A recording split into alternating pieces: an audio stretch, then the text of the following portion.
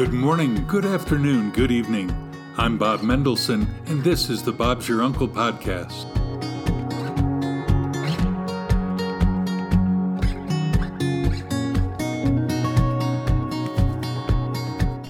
Thanks for joining me today for episode 4.6, that's season 4, episode 6, where Deborah Fuller from the University of Washington comes back to share much more about viruses and whom can we trust anyway.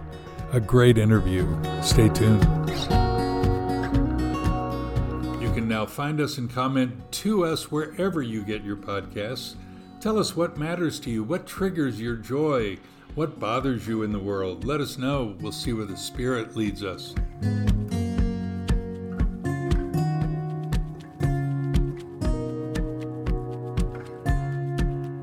Wherever you are just now, whether you're out for your evening constitutional, or you're here in Australia, or back in the United States with friends, or all by yourself with your headset on, hey, wherever you are, thanks for joining us these 18 minutes. Of note, the opinions are strictly my own and those of my guests.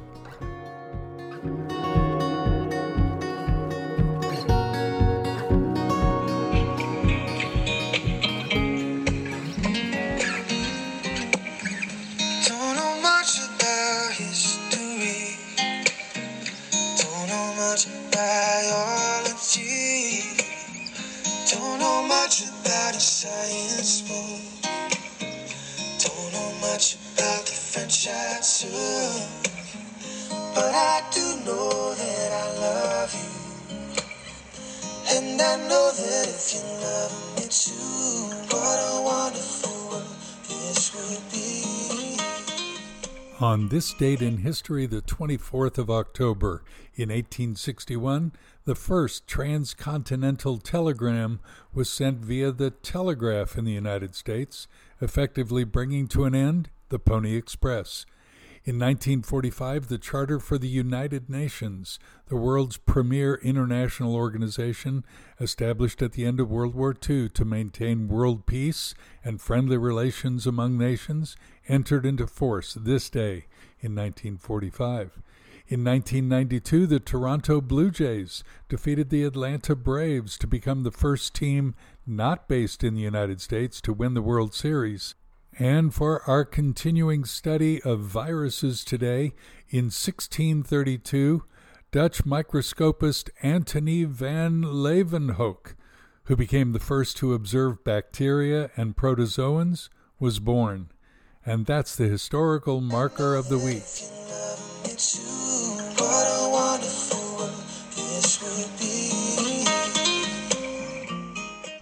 We now return to our interview with Dr. Deborah Fuller from the University of Washington, a virologist, loves her study of vaccines. She was the go-to woman on Bloomberg television during the pandemic, COVID-19, and I'm privileged to have met her with my wife when we were in Turkey in August. She's got just so much to share with us, especially about trust. So we rejoined the interview for this part 2 of 2 with Deborah Fuller. Professor of Microbiology at the University of Washington, Associate Director of Research at the Washington National Primate Research Center, Director of Virology and Immunology Core. For COVID. It's pretty phenomenal. I'm thinking of Galileo, I'm thinking of Edison, and what kind of machinations they had to carry on and deal with in their day. Exactly. There's always naysayers in the world. I remember when the first vaccine, or the history of the first vaccine that was ever developed, was smallpox, and against smallpox. And there is this artist rendering of the first anti-vaxxers came about with the first vaccine that was ever developed. And they, made some claims that if you take this vaccine, because the vaccine was actually initially developed from cowpox, right?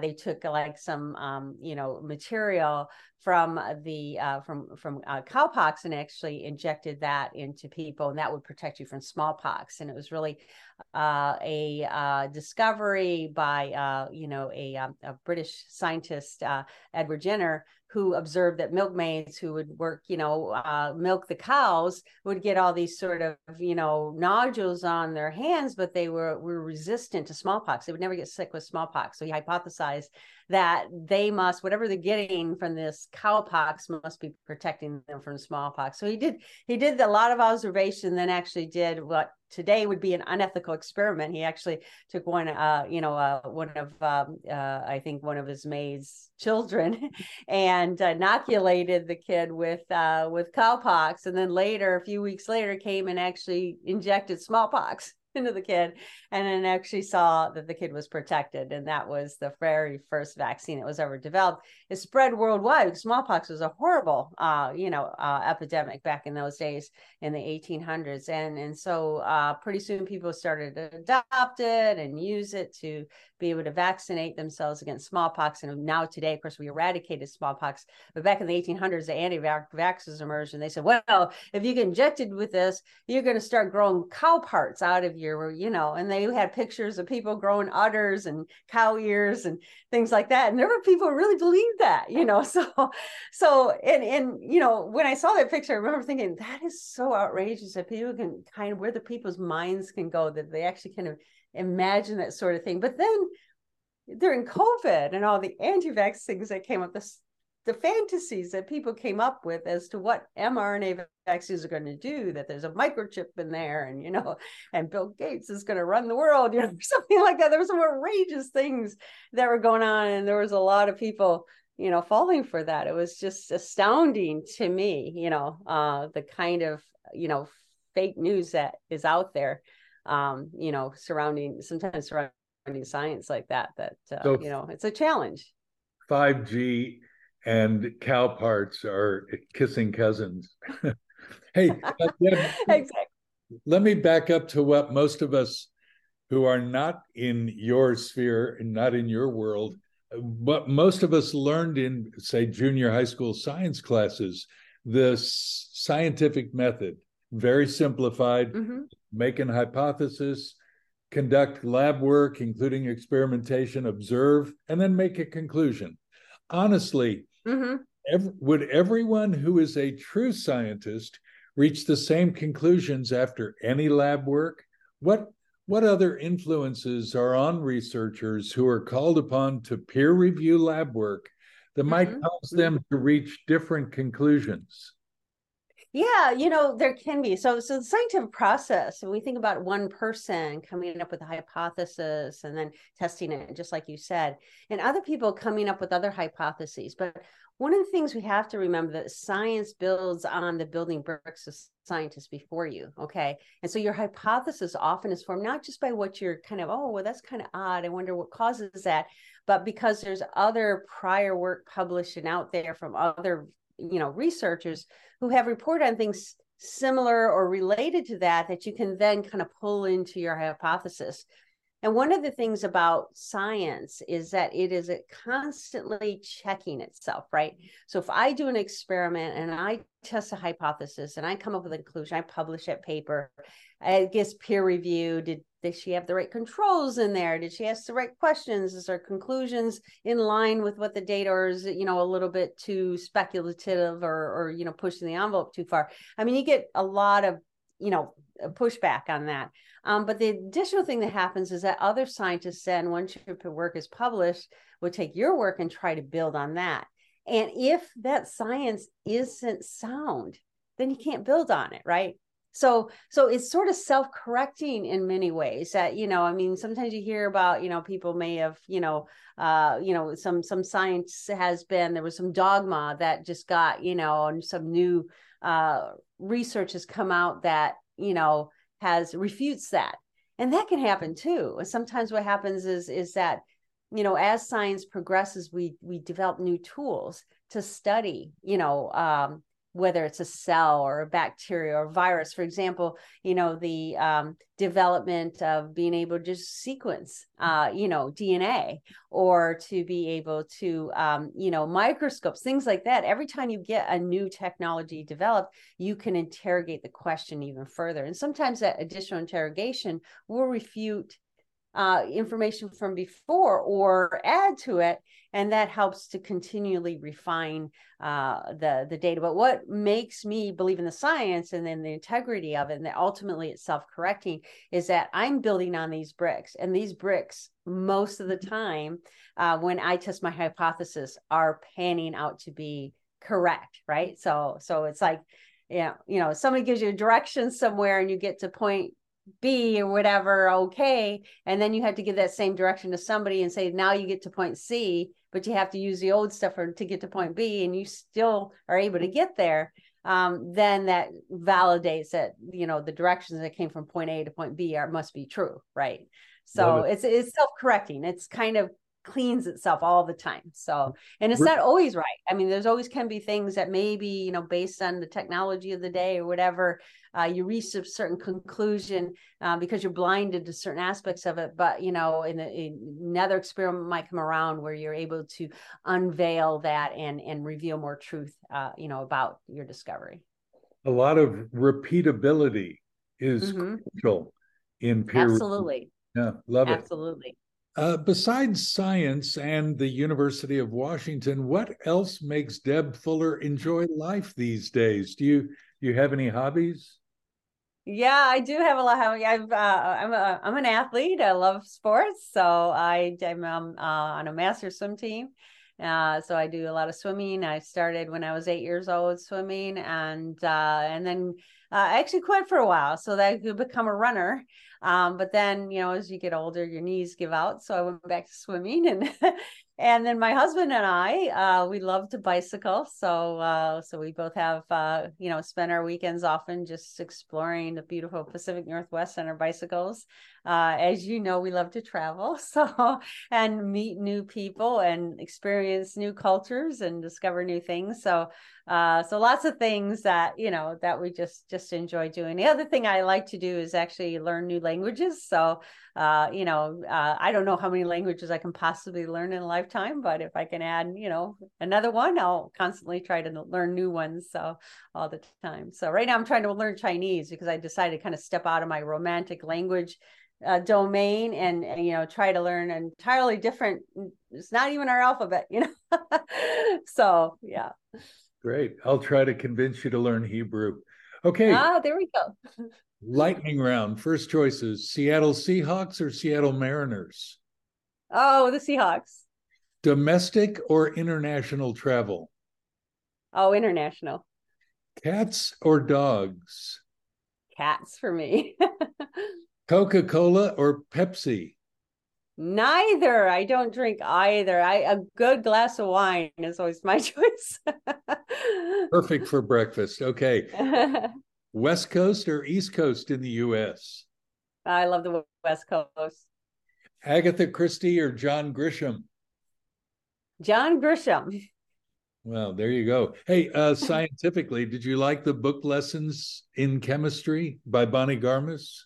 Did you read that? I did not. No, I was not. Chemistry wasn't my thing. I thought I was going to flunk out of my major because I really did not like chemistry.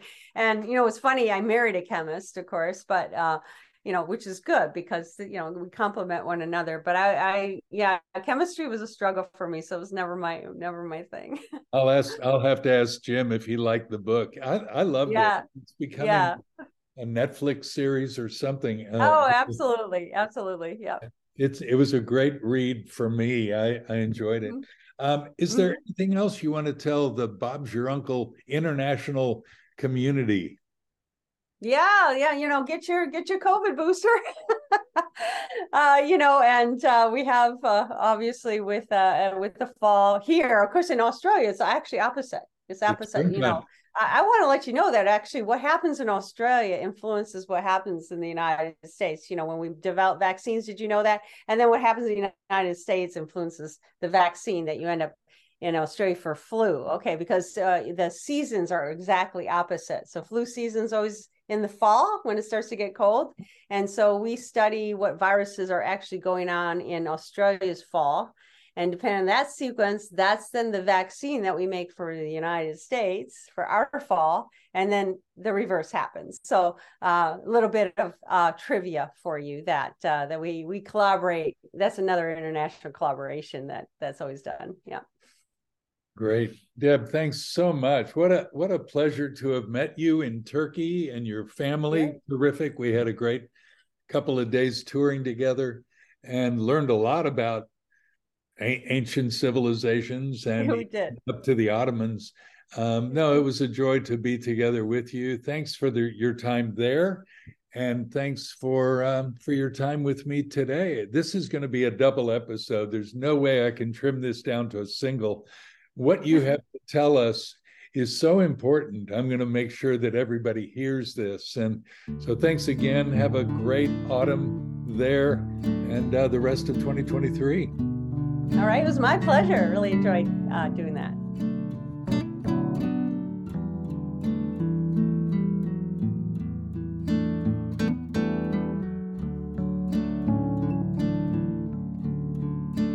What do you think about all this? Why don't you write me, bobmendo@aol.com, or comment on an Instagram or TikTok to me. I'd love to know what you're thinking.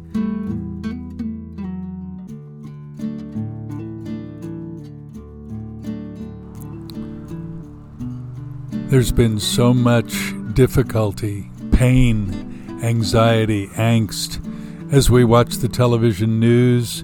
Some of our friends, some of our colleagues living and working in Israel, we've been watching and regretting that we don't have the power to go in and change things. Oh, maybe if this had happened or that had happened, it would all be different. Friends, what are you thinking about in regards to Gaza? What are you thinking about in regards to global sympathy for Palestine or Israel? Would you write me, bobmendo@aol.com? I'll be glad to talk with you about it. We've all got feelings. Let's deal with those. And let's see how we can make the world a better place. Every week we read from a portion of the bestseller, the number one bestseller of all time, the Bible. And today's no different. From the Gospel of John, the words of Yeshua himself. Peace I leave with you, my peace I give to you, not as the world gives do I give to you. Don't let your heart be troubled, don't let it be afraid. I'll hope to speak with you next Tuesday. Until then, from me, Bob Mendelson, when things seem bleak or uncertain, look up to God. He's in his heaven, and Bob's your uncle. Shalom from Sydney.